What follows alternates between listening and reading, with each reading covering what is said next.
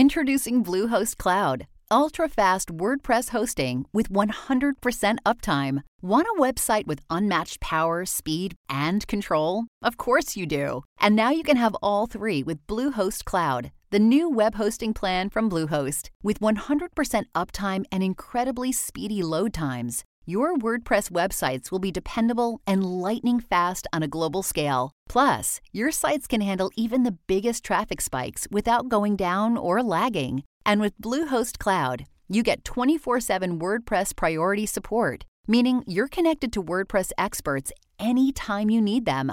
Not to mention, you automatically get daily backups and world-class security. So, what are you waiting for? Get Bluehost Cloud today by visiting Bluehost.com. That's Bluehost.com.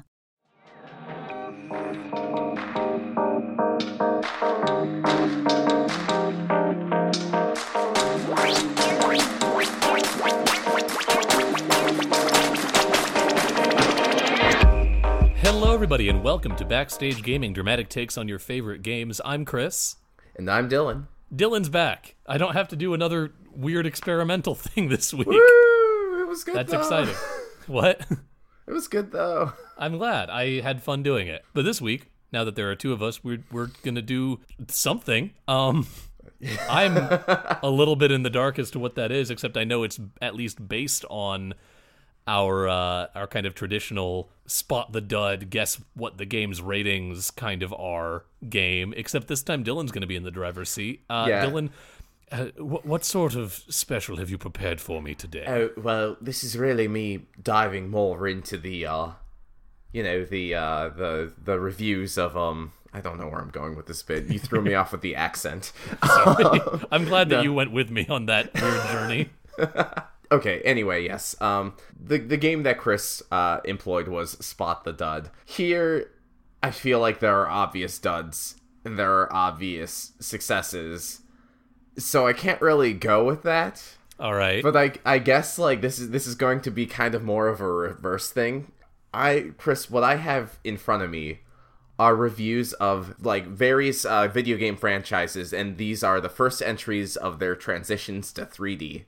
Oh, okay. Yeah. So we got Super Mario 64, we got Sonic Adventure, Bubsy 3D, the works. I beg your fucking pardon. Did you not know about Bubsy 3D? Googling now. Okay, I was about to say, listeners, if you have not seen, like, even a screenshot No, I'm not going to Google 3D, it. I'm going to let myself be surprised by the review. Okay. But, like, listeners, for you out there, if you have not seen Bubsy 3D, pause this podcast. It's alright, I won't be offended. Just look up, like, 30 seconds of Bubsy 3D and run on back.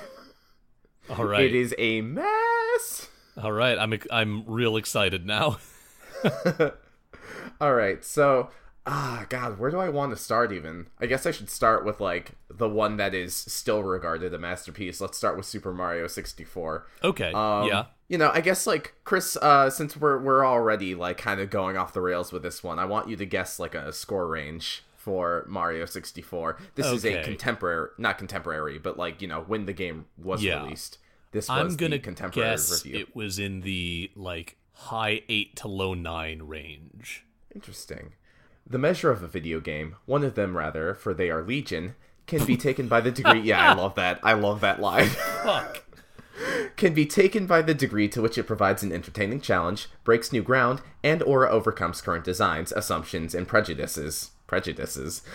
If a game can best those that came before it in some way, that's good. If it can do this while offering a wholly new type of experience, that's great. And if it can so irresistibly draw a picky, opinionated, jaded game reviewer like yours almost always perfectly truly into deep, emotional concern for the well-being of one dumpy little plumber whom he never cared much for in the first place, well, that's revolutionary. Who is this wordsmith employed by IGN? Oh my god. What? It's not credited. It is by GameSpot staff. Oh, fuck. Come on, GameSpot. Okay. This is making my review guess trend higher. Yes.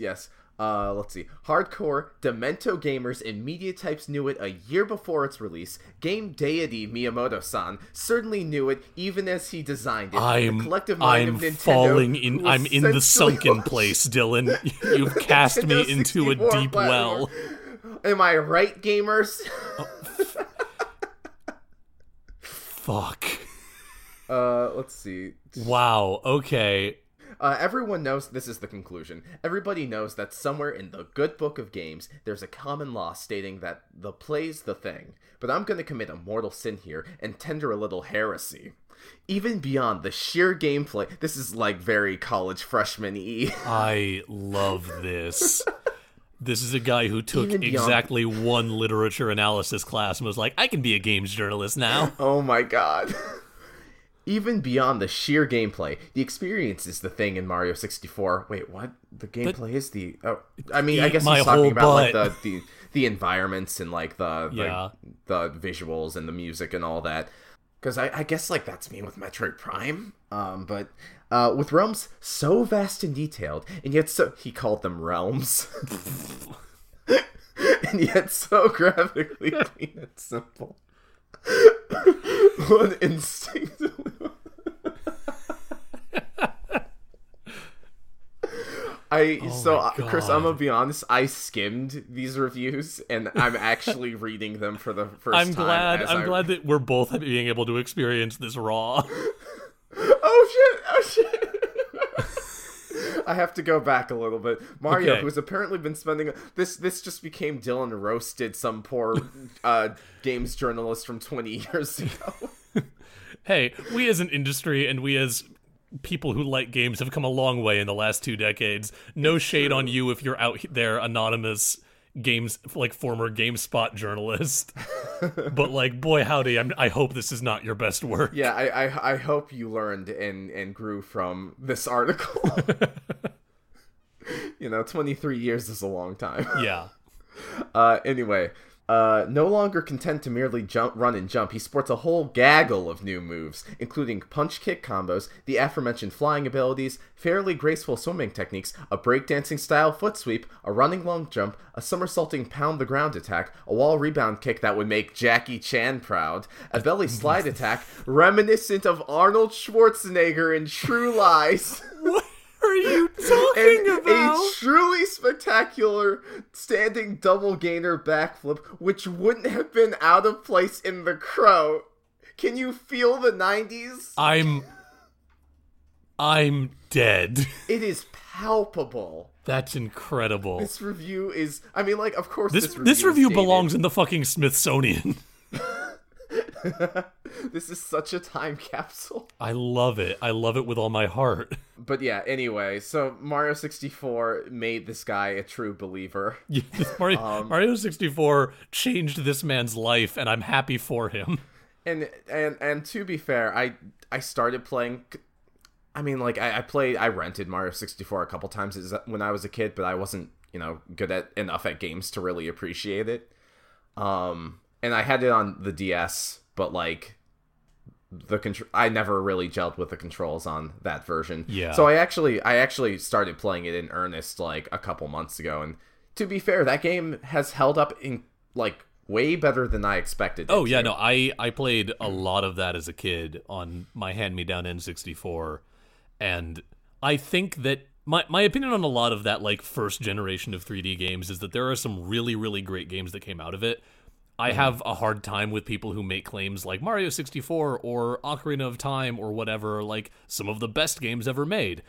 I think it's very fair to say that they are some of the most important games ever made from a making the leap to this new technology point of view. And Mario 64 definitely holds up better than a lot of early 3D adopters. And usually like when I hear people like talk about like, oh, this isn't the best game, I usually counter with like, no, but it's probably called the best because they mean most important, and we should really make that distinction. Yeah, it is ludicrous to claim that a game like Mario 64 is better in terms of like what it is trying to do than just to pick the most recent one, Mario Odyssey, for example. Yeah, like but without Ocarina Mario of Time, 64, we would not have Mario Odyssey. Yeah. Ocarina of Time isn't even remotely in my, like, it just barely makes it to my top 5 Zelda games. Mm-hmm. That being said, I would still say Ocarina of Time is the most important game in the Zelda series, and a lot of the things it does, I feel like some other Zelda games still haven't quite surpassed. Yeah. And that's a topic for another day. But I guess speaking of Ocarina of Time, let's go to Ocarina. Oh wait, no, you got it. So you guessed the score. With that in mind, what are you thinking now? I'm gonna guess, just based on this man's dissertation, I'm gonna give it like a 9.8 to 10. It's funny because you were about equally as close in both of your guesses. It was a 9.4. Okay. I'm not sure. Like, I'm curious what part of this religious experience that this man is documenting in this review prevented it from being a perfect 10 based on what he's saying about it. But I'm actually I'm skimming the review right now, and I can't see a single negative thing that this guy said. So that's interesting. Yikes! All right. All right. We spent too long on that, but that was a joy to read. No, we spent exactly enough time on that. Oh, did I not pull up Ocarina of Time? I guess I didn't really care enough, but because everyone and their mother talks about Ocarina of Time. Yeah, Ocarina of Time is still brought up as like one of the best games of all time. Like every time a publication does that list. Yeah, and it's like, okay, slow your roll there. It's great. I love it. It is maybe in my top 5 Zelda games. I don't think it makes it into my top 10 games of all time at all. No. I have a love-hate relationship with this game, but like I wouldn't even say hate, but like you get what I mean. Yeah, no. I guess I'll just skip right to the end. Even if you're specifically looking for it, it's hard to find a fault in Ocarina of Time. Okay, to be fair, there's a slight bit of slowdown in a couple locations, such as the Water Temple, but it isn't frequent or harmful enough to even matter. The game offers a nice challenge, a stunningly well-told story, and the gameplay to back it all up. This game is the real thing. This is the masterpiece that people will still be talking about 10 years down the road. This is the game that perfectly exhibits the quality, not quantity mantra that Nintendo has been touting since the Nintendo 64 was released. In a word, perfect. To call it anything else would be a bald-faced lie. That's a pretty prescient I feel like review. You can guess what the score is. Huh? Like, gotta well, say... I skipped to the last paragraph. Yeah, I'm just saying, like, that game, like, that reviewer hit the nail on the head. It is the kind of game that people were talking about 10 and even 20 years after it was released. We're still talking about it. Yeah, here on our podcast in the year of our Lord 2019. Yeah. Do you think people will be talking about Undertale in 10 years? I think so. Probably. It's hard for me to get a gauge on that because it's definitely a high score. Mm-hmm. I'm gonna guess it's in the 9s. Yeah, the scores are impossible to tell from these things. I'm gonna guess in the 9s. This was Jeff Gerstmann of Giant Bomb. Oh dang, really? Super cool. Yeah. I'm gonna guess 9.7. Haha! It was a 10. I should have known. It didn't say anything negative, but neither did the last one. Yeah, like he basically said, like, you know, like it's got faults, but I think like he's basically saying it is greater than the sum of its parts. Like, yeah, it does and so I think much that's definitely true. Yeah. All right, so let's go to like some of the some of the ones that aren't universally regarded as classics. Okay, I'm excited. Yeah. Well, this isn't a bad game. We're looking at Star Fox 64 right now. Oh, I love it. I feel like once we go through the trifecta of like good Nintendo 64 games, then we can spiral off into some of the other entries. Hey, Star Fox on the Super Nintendo was in 3D. I mean, yeah, but I couldn't find a review for the original Star Fox on GameSpot. I'm just being a shit. And more importantly, I'm going to talk about the contemporary review for Star Fox 2. Oh boy. Oh boy, yeah. I really hope this is the same reviewer. No, it's not. This guy's credited. I just like this first paragraph. It smacks. It is a shame that Nintendo can't clone Miyamoto, the genius behind the Mario and Zelda games. And believe me, they've tried. They've tried. They've tried, and they've had mixed success. Where do you think Suda51 came from? I'm sorry. Suda51's just a clone of Miyamoto. Just that's like a not quite 1-to-1 clone. Miyamoto got his inspiration from exploring the woods near his home, and Suda51 listened to a shit ton of punk rock. Yeah, that was what was playing in the office where they kept his tube. Anyway.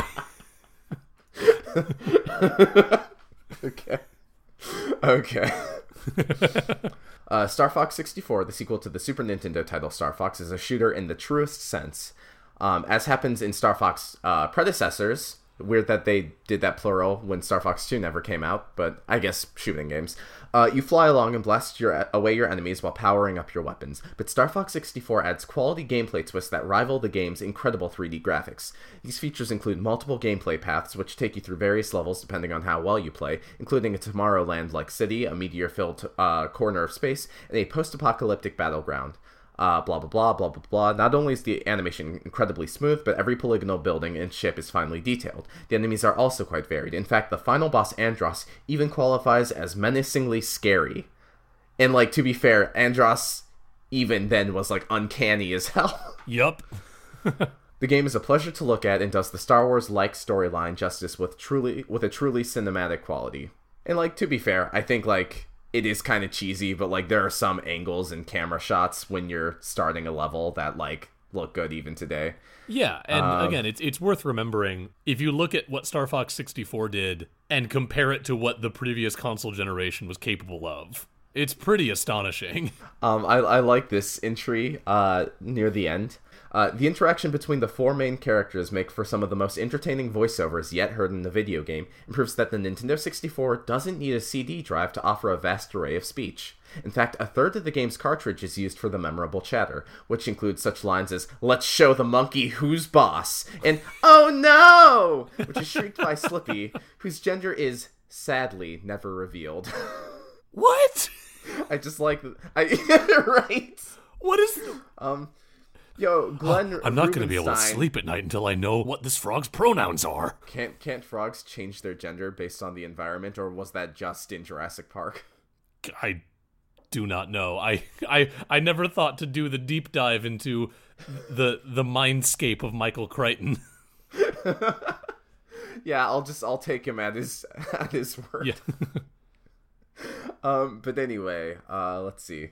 Star Fox 64 is the kind of game you will spend many sleepless nights with, even after you finish. The replay value will bring you back again and again. God, I missed it when reviewers considered replay value. Nintendo 64 owners who have been waiting to embark on their next great gaming adventure should run out immediately and buy Star Fox 64. The graphics, sound, and gameplay all combine to create an instant Nintendo 64 classic. It's a shame Nintendo didn't think so and stopped making Star Fox games after a while. It's a shame that, like, fucking gaming as a culture moved away from short, replayable, Yeah, single session I'm glad games. that it's moving back to that in like the indie space a little bit. Yeah. But man, now a game needs to be playable forever, not replayable, just forever playable. Yeah. If there's not 400 hours of content, I don't want to talk to you. I've spent like 80 hours playing Star Fox 64. Oh yeah, I've spent over 100 hours on fucking Downwell. Like I'm pretty sure I've spent more time playing Star Fox 64 than I have most Final Fantasy games.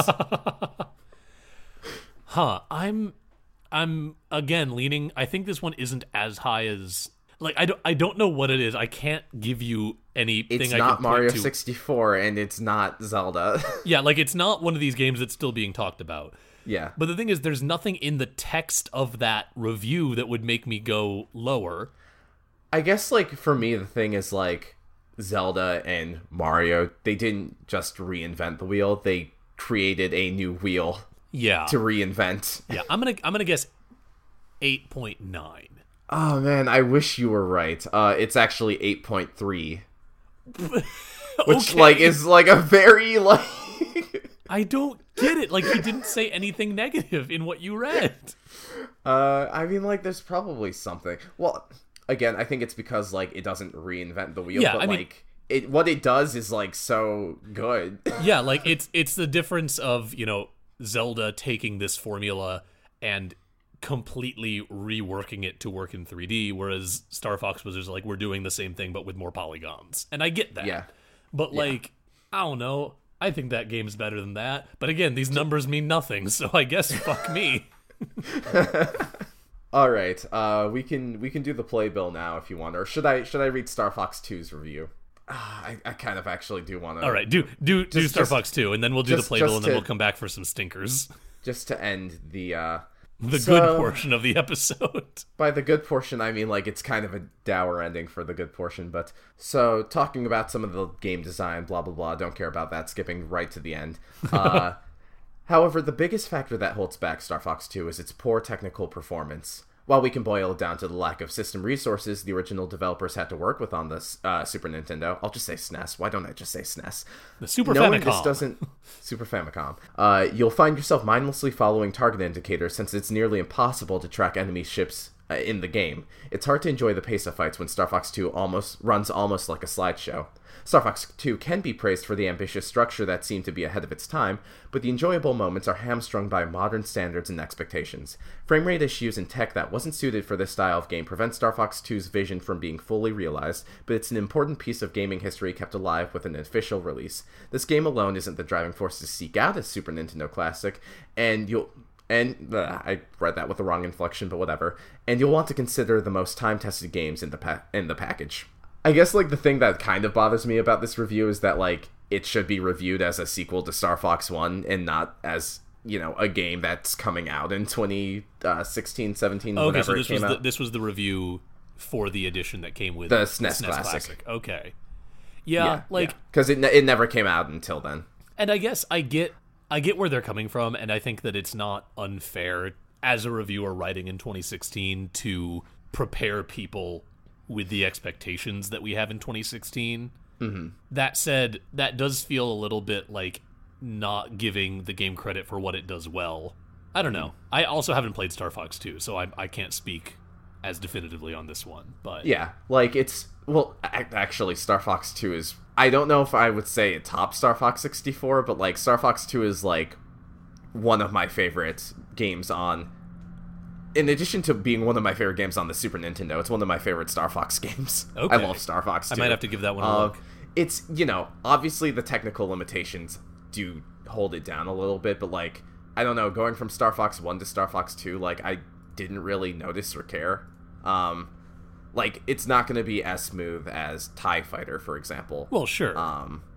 But it's also a fundamentally different PC. game from TIE Fighter. Yeah, but like, you get what I'm saying. Star Fox 2 is more of a... God, now I want to go play X-Wing v TIE Fighter again. I played that game so much as a kid. Yeah. And I guess TIE Fighter does also have more of a sim element to its control scheme and such. But yeah, so I'll just list the good and the bad, and then we'll go to the playbill once we discuss that a little bit. The good, land vehicle sequences are fun and would have been impressive in the mid-90s. Freedom of approach to managing the threat of incoming enemies is a thrill. So Star Fox 2 is more of like a tower defense game where like you send your ships where to go, and they'll take care of whatever problem. I don't know if you ever played Star Fox Command on the DS. I did not. I imagine not. I was the Star Fox kid. It kind of had like a similar like tower defense. You got to protect the Great Fox on a map, and like you would send your ships out to intercept other ships. That's kind of rad. It's kind of rad. It wasn't very good though, but Star Fox 2 took that, like, it was done better in the 90s than on the DS. Is basically what I'm saying. But it's pretty fun. It's got like such an open approach to progression, and especially when you play it on the harder difficulties, because when you're playing on the default, it's like a 10-minute game. But like when you play on the harder difficulties, you have to make harder decisions about where to go. And I don't know, it's really fun. I really dig it. But anyway, ambitious off-rails 3D space battles. The bad is poor performance makes combat a drag. It lacks the first game's sense of adventure. I'm not sure I agree with that. I feel like it's more of like a player-based narrative. But it's too short to savor. I also don't know if I agree with that. Like, on the default difficulty, maybe, but... And then also, flying solo or as a duo lacks the engaging shows of camaraderie found in other Star Fox games. Which I guess is fair. Like, you don't really have a lot of the blurbs that you would get in Star Fox 1, but like, I played Star Fox 1. It doesn't have a lot of those blurbs either. Yeah. that really wasn't a thing until 64. So yeah, they're I there, don't but know. they're not all-encompassing. Like, I'm not bashing this reviewer, because I definitely get where the criticism's coming from, but I also feel like you kind of have to look at it as a time. And I guess he does that. Like, he's saying you shouldn't buy it, you shouldn't spend $70 just to play this game. Right. If that's why you're eyeing the SNES Classic. And That's to be fair. fair, it is coming out for free as of recording this video. It's coming out for free if you are subscribed to Nintendo's online service in 4 days. Oh, sweet! It's going to be part of the SNES. The bundling? the SNES Classics on the Switch. Dope. Love that. I'll have Yeah, to give so- that. I'll have to yeah. give that a look once that comes out. Yeah. Approach it with an open mind. But Yeah. yeah. Okay, so yeah, time for the playbill. All right, playbill time.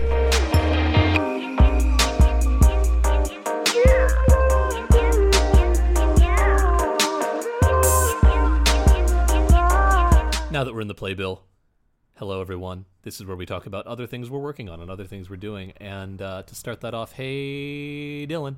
So Chris, I established just now that I really love dogfights in space. It's true. There's plenty of shows and anime and movies, even Star Wars, they all have dogfights in space, but I want to talk today about a special show Very special called dogfight in space. called Super Dimensional Fortress Macross. That is a mouthful, I know. It's usually abbreviated to SDF Macross or just Macross. And Chris, you and we both have a mutual friend named Coop. It's and true. I host a show with him called Dude, You Remember Macross. That's like dude as in dude, where's my car? I shouldn't have And every encouraged you time last week. Coop says it, every time Coop, thank you, I love you. But every time Coop says it now, he kind of side eyes you. It's really funny. I'm sure.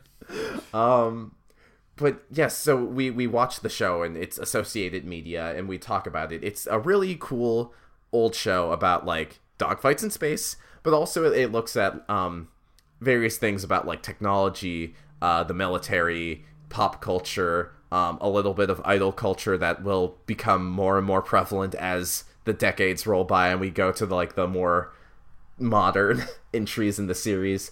But it's been a fun ride so far. I've seen elements of the show that like I was not expecting from like my initial viewing of other media. I'm rambling now, but it's really cool.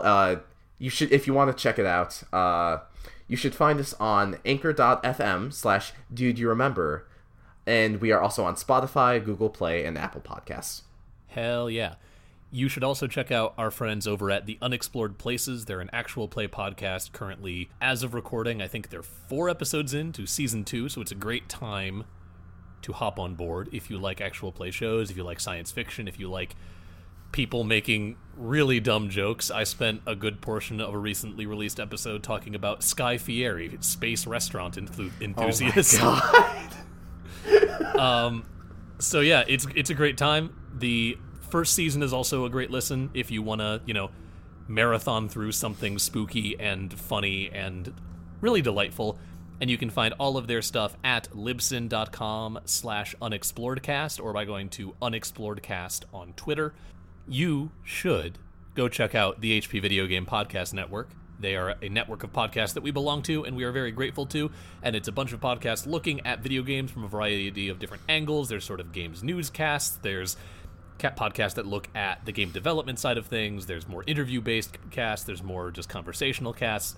Whatever you like about video games, there's a podcast there for you, and you can find them on Twitter at HPVG Pod Network. You should also, if you like what we do and want to support us, go check out our Patreon. This show is brought to you by patrons like you, maybe. And if you like what we do, patreon.com/BSGpod is the best way to help us do it more and do it better. I think that's everything. All right. I suppose it's back into the abyss we go. The abyss of early 3D games. I don't know what this bit is, but I like it. All right, Yes. We're out the other side. Dylan, what sort of bad poop have you prepared for us today? Well, not bad poop, but let's talk about F-Zero X. Oh, fuck, I love F-Zero X. So good. Anyway, let's talk about how this reviewer did not agree with us. Oh, boy. It's fair. I just want to throw this out there. We are having fun here.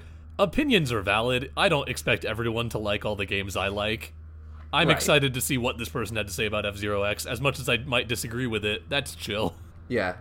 Let's see. So, instead of trying to compare it to its 16-bit counterpart, we'll dissect F-Zero X purely on its own merits. After all, the bar has been raised for racing games in general over the past few years. And I guess, to be fair, the only racing games I ever really played from that era were Mario Kart and Diddy Kong Racing.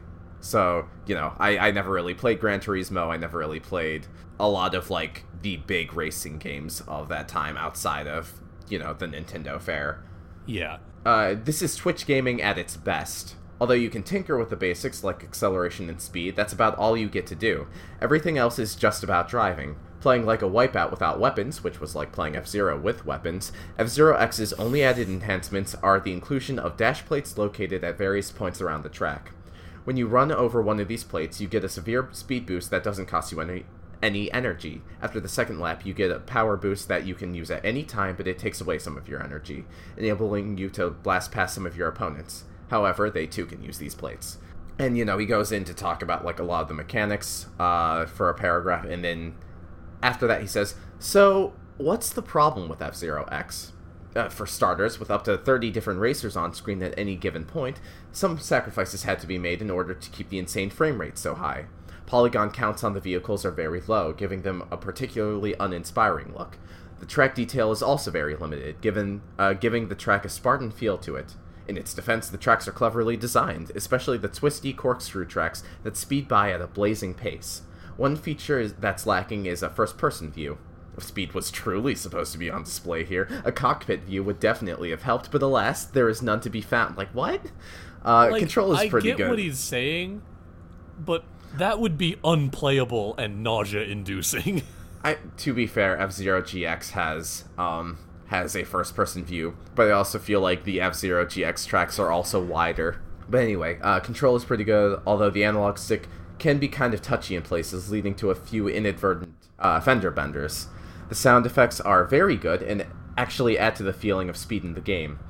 And this is the one point that I vehemently disagree with.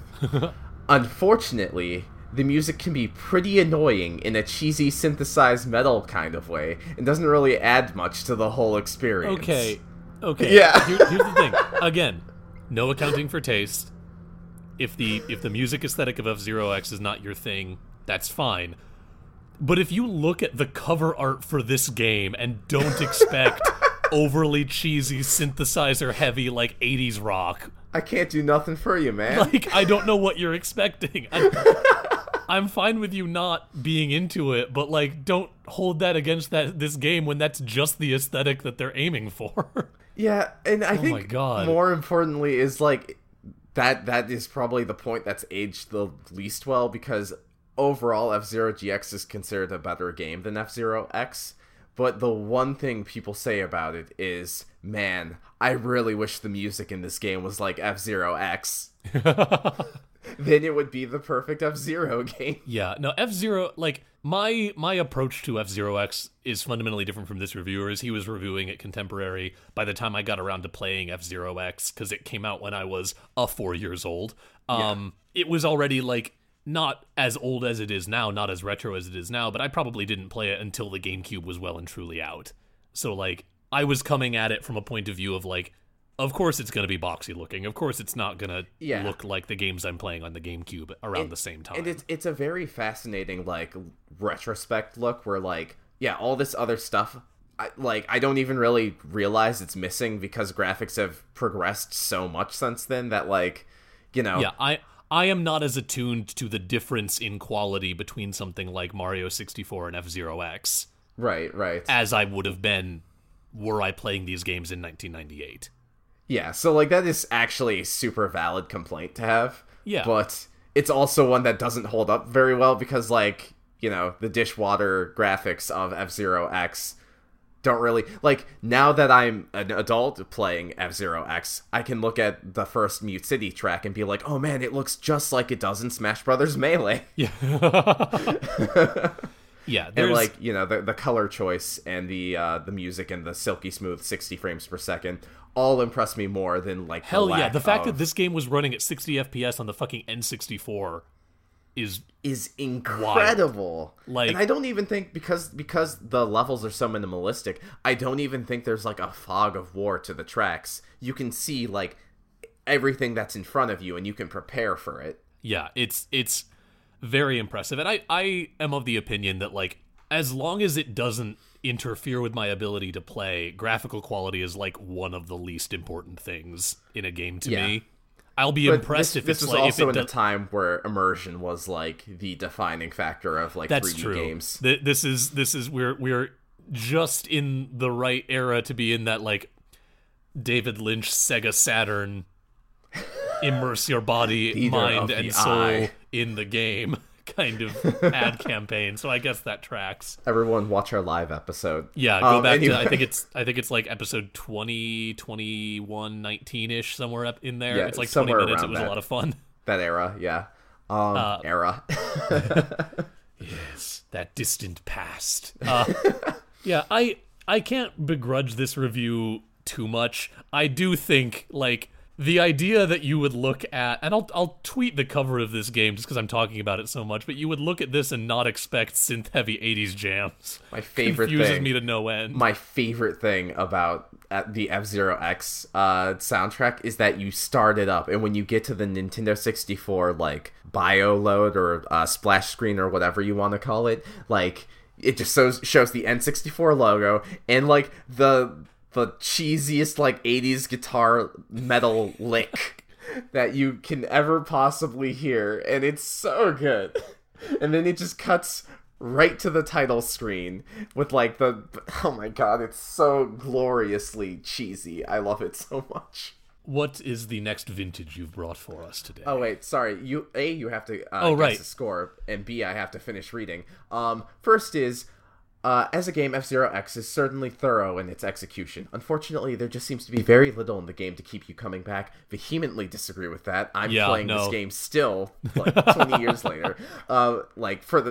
Anyway, sure, Nintendo incorporated all those funky characters to give it, character, but the game erases all that good stuff with its overwhelming blandness. Yes, the game can be fun in multiplayer, being supersonic and all that, but the game just lacks those certain intangibles that make a good game great.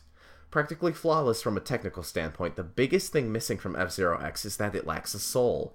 It's yet another stunning update to the legendary Nintendo catalog, but it's games like this that make you wonder, where's Metroid 64 or Donkey Kong 64? Back to the drawing board, it seems. Okay. Right, I mean... I get it. No accounting for taste. It's not that this game doesn't have a soul, it's that this game's aesthetic is not for you, it sounds like. Yeah, basically. Anonymous game reviewer from the mists of time. Like, this is Twitch gaming at its best, but oh man, I really wish... Like, and I get the criticism, but also, like, I have not played another game that plays like F-Zero X, even GX. Yeah.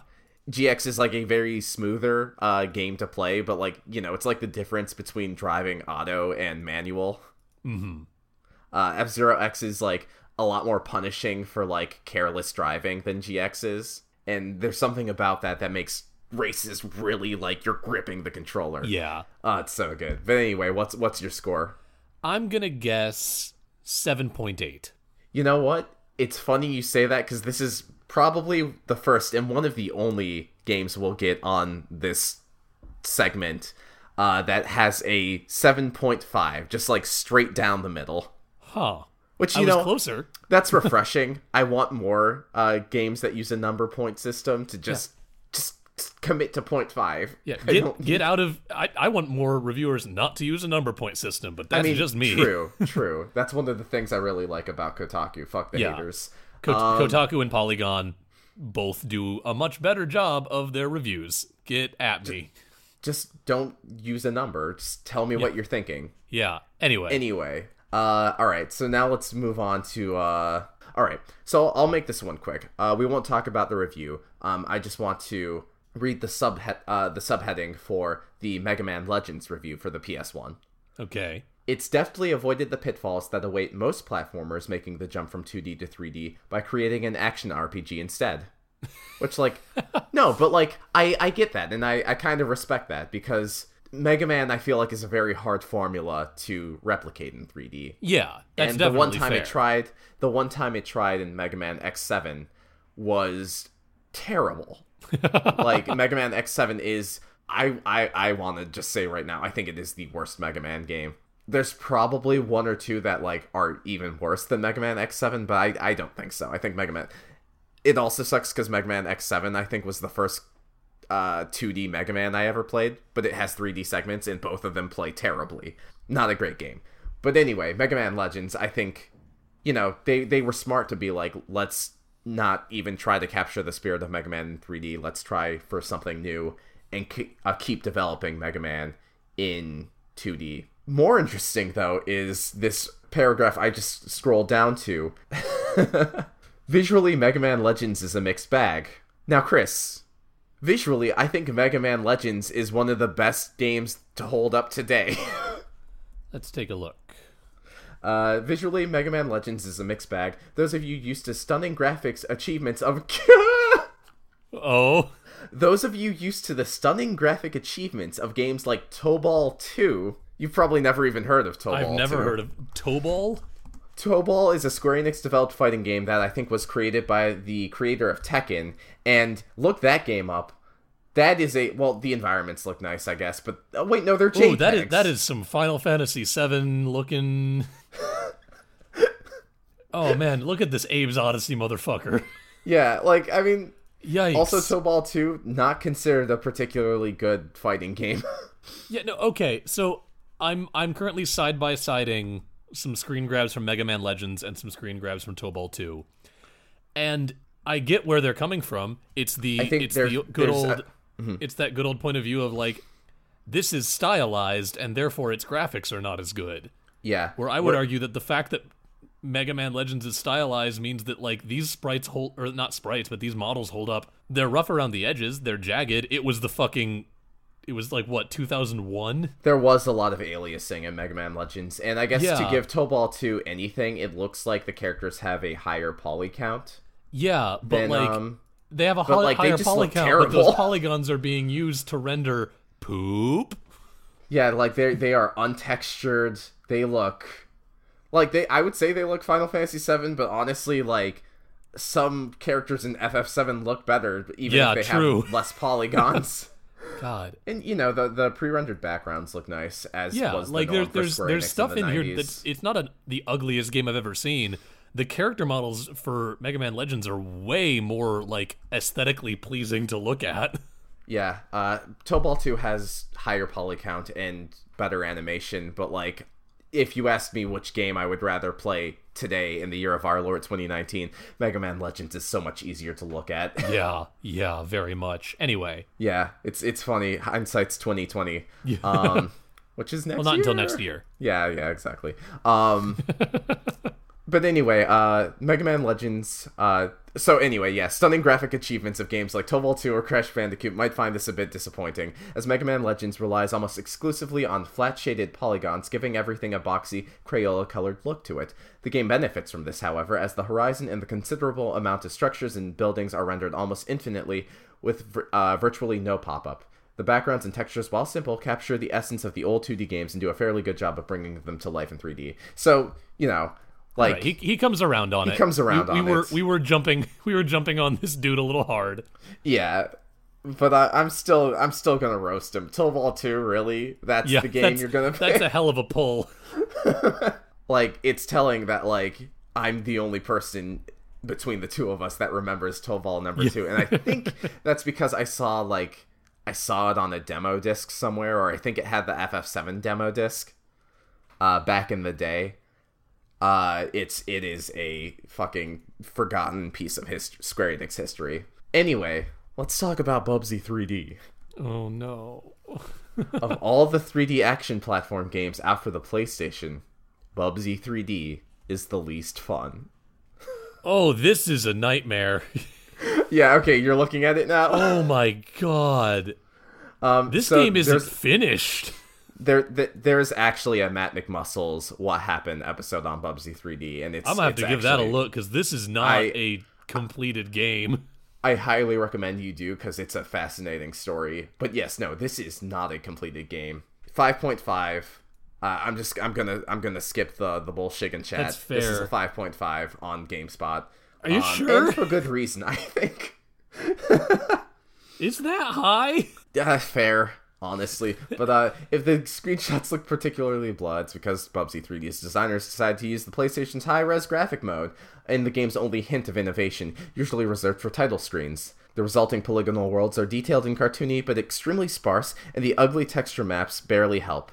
I think there was actually an issue where their textures wouldn't load. Like, you know, that was a game that got screwed over by Acclaim, I think. I think it was another company that was developing Bubsy 3D, but Accolade rushed them out I was the gonna door. say, this just looking at it has all of the hallmarks of a game that, like, they got a playable version that they were like, cool, now we can do all of, like, the fine-tuning that we need to do, and the developer and, like, the publisher was like, lol, nope. And, like, I think I just wanted to bring Bubsy 3D to your attention more than anything. But you know, this reviewer though, ahead of the time, there's also a fogging effect. Where did I find this? This is gonna bother me. oh, I'm just like clicking through screenshots, and I'm getting Sonic 2006 vibes to the max. Yeah, this uncredited reviewer said that the music is extremely annoying. The composer succeeded all too well at capturing the sound of a Saturday morning theme song, and the sound effects are merely average. Thank God the programmers included an option to turn off the sound bites Bubsy spews during the game. After having to endure that lispy, grating voice 2 or 3 times, the player may be tempted to kill his or her television. Oh my god. You know, full credit, though, for acknowledging that girls play games, too. Okay. Castlevania. Legacy of Darkness. Oh no. So, actually, here's the first thing I'm going to say. The Castlevania 64 game got an 8.2 on GameSpot. I haven't played any of that one. I haven't either, but like everything I've heard about it is that it is not a good game. It is like one of the games that completely failed to jump to 3D. What is this box art? Are you looking at the Castlevania 64 Yeah, box what art? It's really bad. What? Who It's really bad. printed this? Who looked But at this and went, "Yep, that's what we need." We've got. But we're not going to talk we've about got it. We're not talking about Castlevania 64 today. We are talking about Castlevania Legacy of Darkness.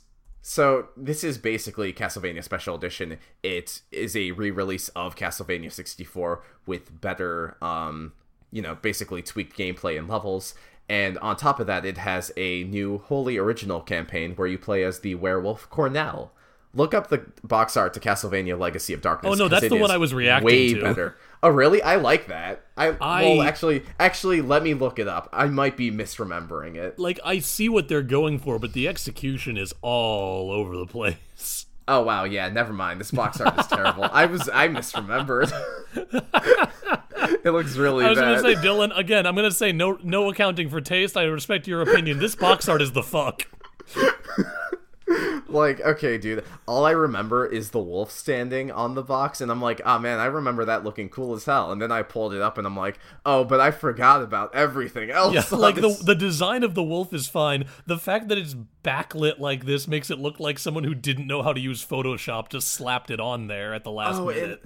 And the font for Legacy of Darkness. Yeah, no, this is that's bad, my man. Yeah. No. I had forgotten. But also, yeah, there's the Castlevania 64 box art. Which is also very well, bad. Which is also not very good. Complaints aside, Castlevania Legacy of Darkness is exactly what it sets out to be. A better version of the original. So yeah, like I said, Castlevania, the 64 version got an 8.2. It's honestly better review than you would think it would be. Yeah. Because, like, I will fully cop to, I have not played very much of either of these games. Mm-hmm. I think I rented Legacy of Darkness once. I played Legacy of Darkness for, like, maybe 30 minutes and said, nah, I think I'm good. Yeah, but, like, as someone who loves Castlevania and Metroidvania-style games, this ain't it, fam. Oh, no. Once titled, more accurately, Castlevania Special Edition, Castlevania Legacy of Darkness is what Konami's first Nintendo 64 Castlevania title was meant to be when it was released early this year.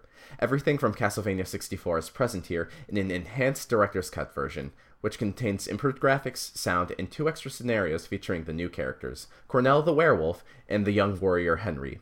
Like the original, Castlevania Legacy of Darkness isn't very similar to Symphony of the Night on the PlayStation, but is a hardcore version of the early titles in the series set in 3D. Taking place 8 years, blah blah blah blah blah blah, whatever. I'm gonna skip ahead to the end.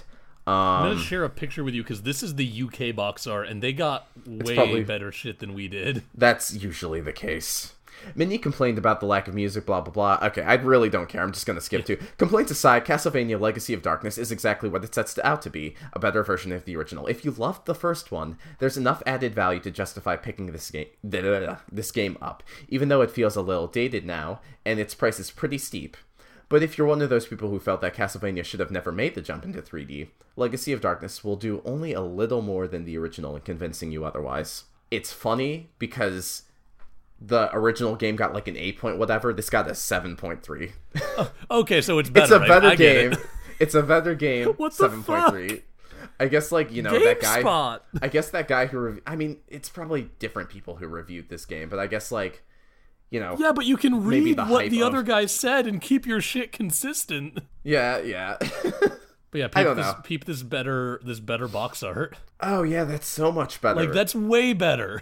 That's what I remember the American box art being like. What final bon mot do you have for me this evening? Chris, of course, it has to be Sonic Adventure. Oh, it wouldn't be us if it wasn't. So, every once in a while, a game comes along that redefines the genre. Sorry. Listen, buddy, I need you to slow your roll. I like that you couldn't even get that sentence out without laughing.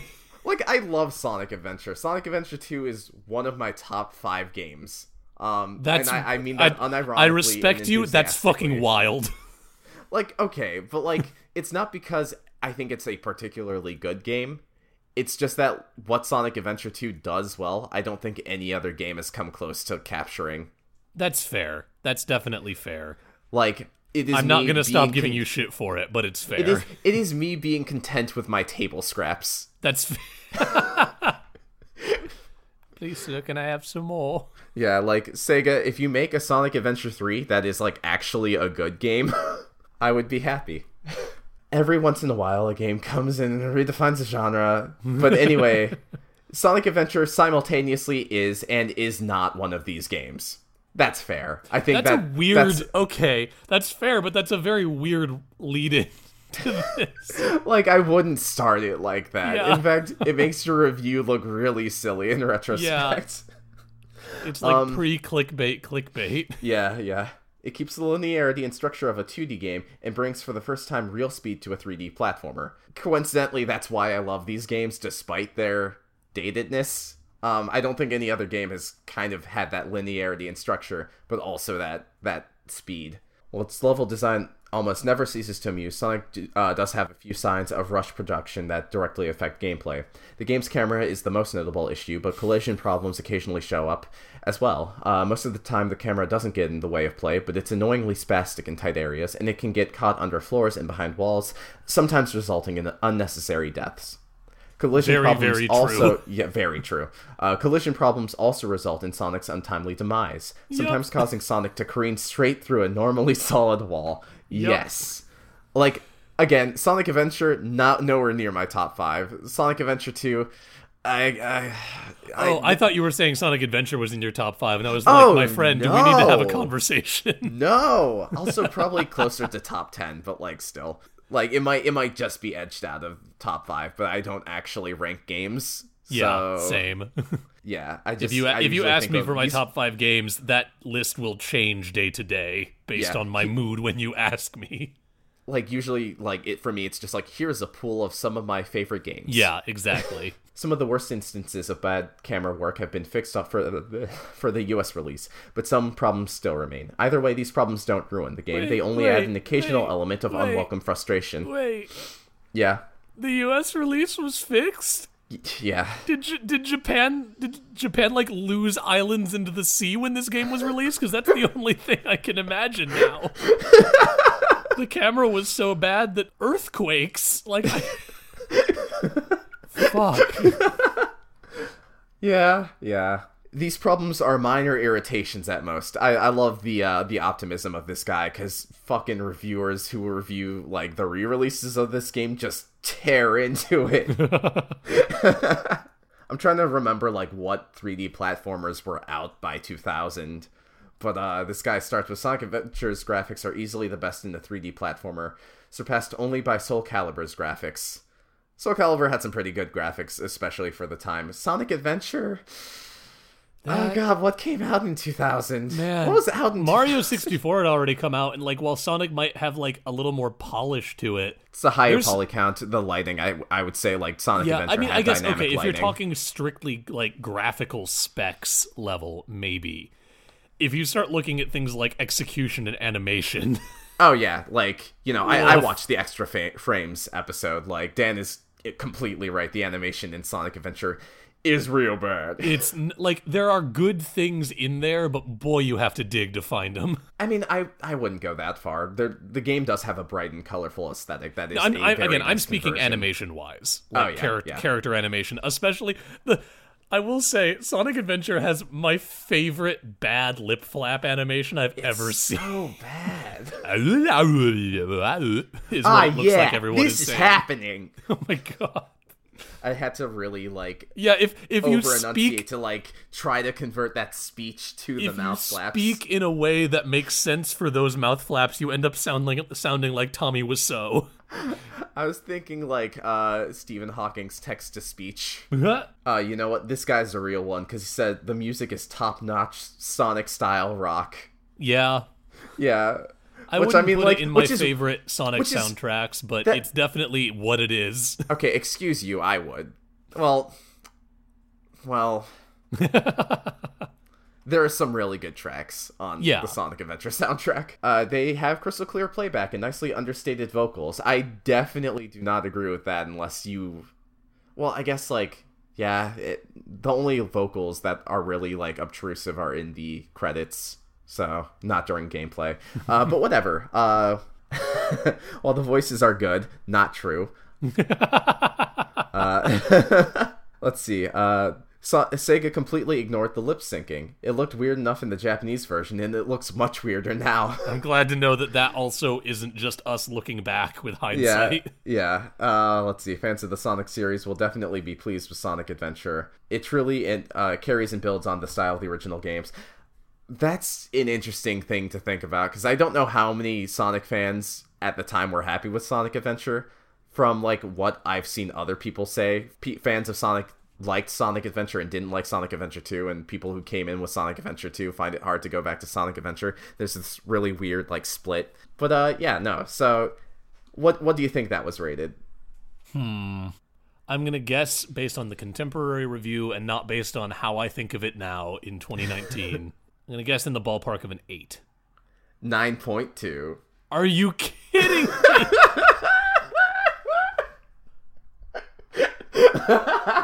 I need to go fucking lie down. Oh my god. Chris, you got me laughing like Nicki Minaj. That's nothing.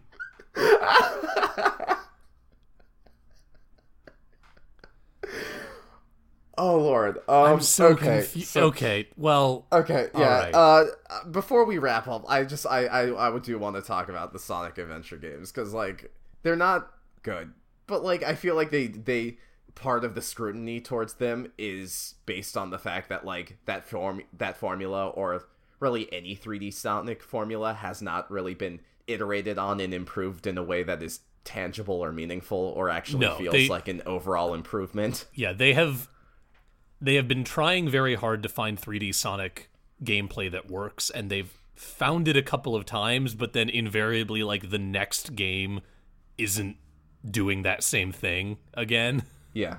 I feel like if in the year of our Lord 2019, God. Well, actually, okay. I feel like if Sonic 06 was actually good, Like, if it had the time to be fully baked, finished, the level design was improved, like, you know, every bad thing about that game, if it actually everything in that game needed like a few months more work at least. Yeah, if it, because like the story behind that game is terrible. It got like cut funding, people were leaving the studio all the time. You know, Sonic and the Secret Rings was a project that was in development concurrently. So if they merged that staff, if they had the proper staff, development time, resources, all Sonic of that 06 good stuff. was a nightmare development wise. Yeah, and that is not the fault of anyone working on it. If they had all of that stuff, and in addition, you know, the time to actually, if it was good, because, you know, this is all hinging on the hope that, like, Sonic 06 was the entry that put Sonic back on track, which was what the hope for many fans playing Sonic at the time. That was the hope for many of them, that this was the game that was going to put the series back on track. Oh. Yeah, it's a fucking tragic tale. But, like, if it did, and it was good, and it reviewed well, I don't think people would have the same ire for the adventure games that we do now, just because, like, not only did that game tank horribly, but then people went back and saw all the flaws in the old games, rather than anything people might have liked about them, and were like, yeah, okay. Yeah, this game sucked too. Sonic Adventure 2 is a lot of fun. It has a lot of flaws. It's far from a perfect game, but I really enjoy it. I think Sonic Adventure 2 is a good time. Like, again, I have a harder time with Sonic Adventure 1, but that is... I definitely agree with that. It's weird how the divide goes there, and like that might be a conversation for another day, maybe not even on this podcast. Yeah. Probably not on this podcast. This is Dylan saying, Sonic Adventure 2 might not be a great game, but Sonic Adventure 2 is a wholly unique game. Yeah. And now, with that, we should probably end the episode. Yeah. I hope you guys enjoyed this. I had fun being this subjected to these. Yeah, this was more of like I guess I wanted to take a trip down, well, maybe not memory lane. I wasn't really into games culture as a kindergartner. But, Oh, so you were a filthy casual then?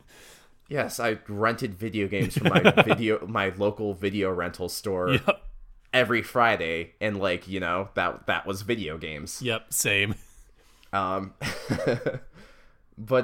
yeah, so I gotta stop being distracted by this terrible Castlevania plot box art.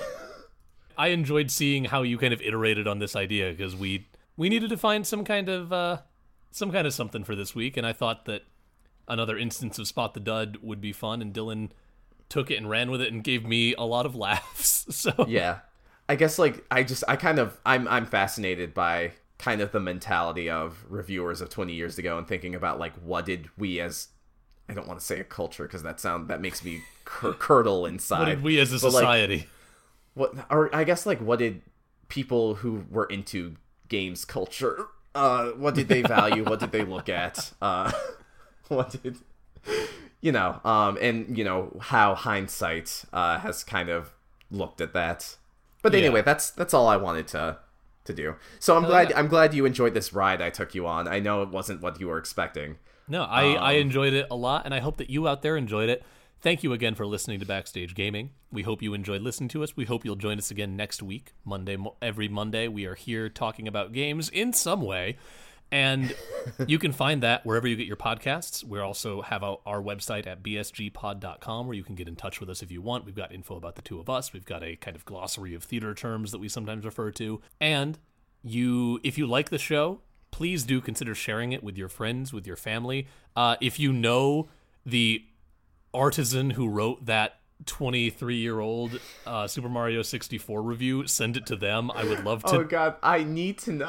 I need to know them and be their best friend. And if you like what we're doing, consider leaving a rating and review on iTunes. That'll help us grow as well. If you want to hit us up on social media, you should find us on Facebook, on Twitter. Our handle is at BSG_cast. And you can also find us on YouTube. If you like what we talk about, if you want to engage with us in any way, you should use the hashtag BSGpod. Also, huge thanks to our friend Brendan French for the key art he has provided our show with.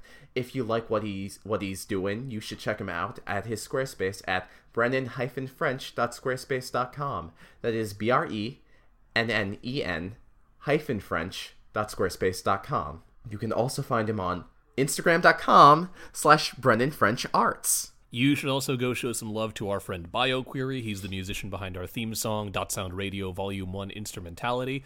If you like that, you'll probably like the rest of his very cool electronica sort of music, and you can find all of his music by going to soundcloud.com/BioQuery, that's soundcloud.com/BIOQUERY, or by searching for BioQuery on Spotify. Thank you, as always, to the HP Video Game Podcast Network for having us on the network and for letting us be a part of that sort of family of video game podcasts. If you like what we do, you'll probably like a lot of those other shows, and you can find them being retweeted at HPVG Pod Network on Twitter. And thank you to all of our patrons. This is, as always, all your fault, and we hope that you're proud of what you've done. And if you also want this to be your fault, patreon.com/bsgpod is the best way to support us directly, and we appreciate every single one of you that does. That's all I've got for this week. Dylan, anything to leave people off with? Nah, I really don't have anything. That's fair. Goodbye, everybody. I spent it all plugging Sonic Adventure 2. Bye-bye!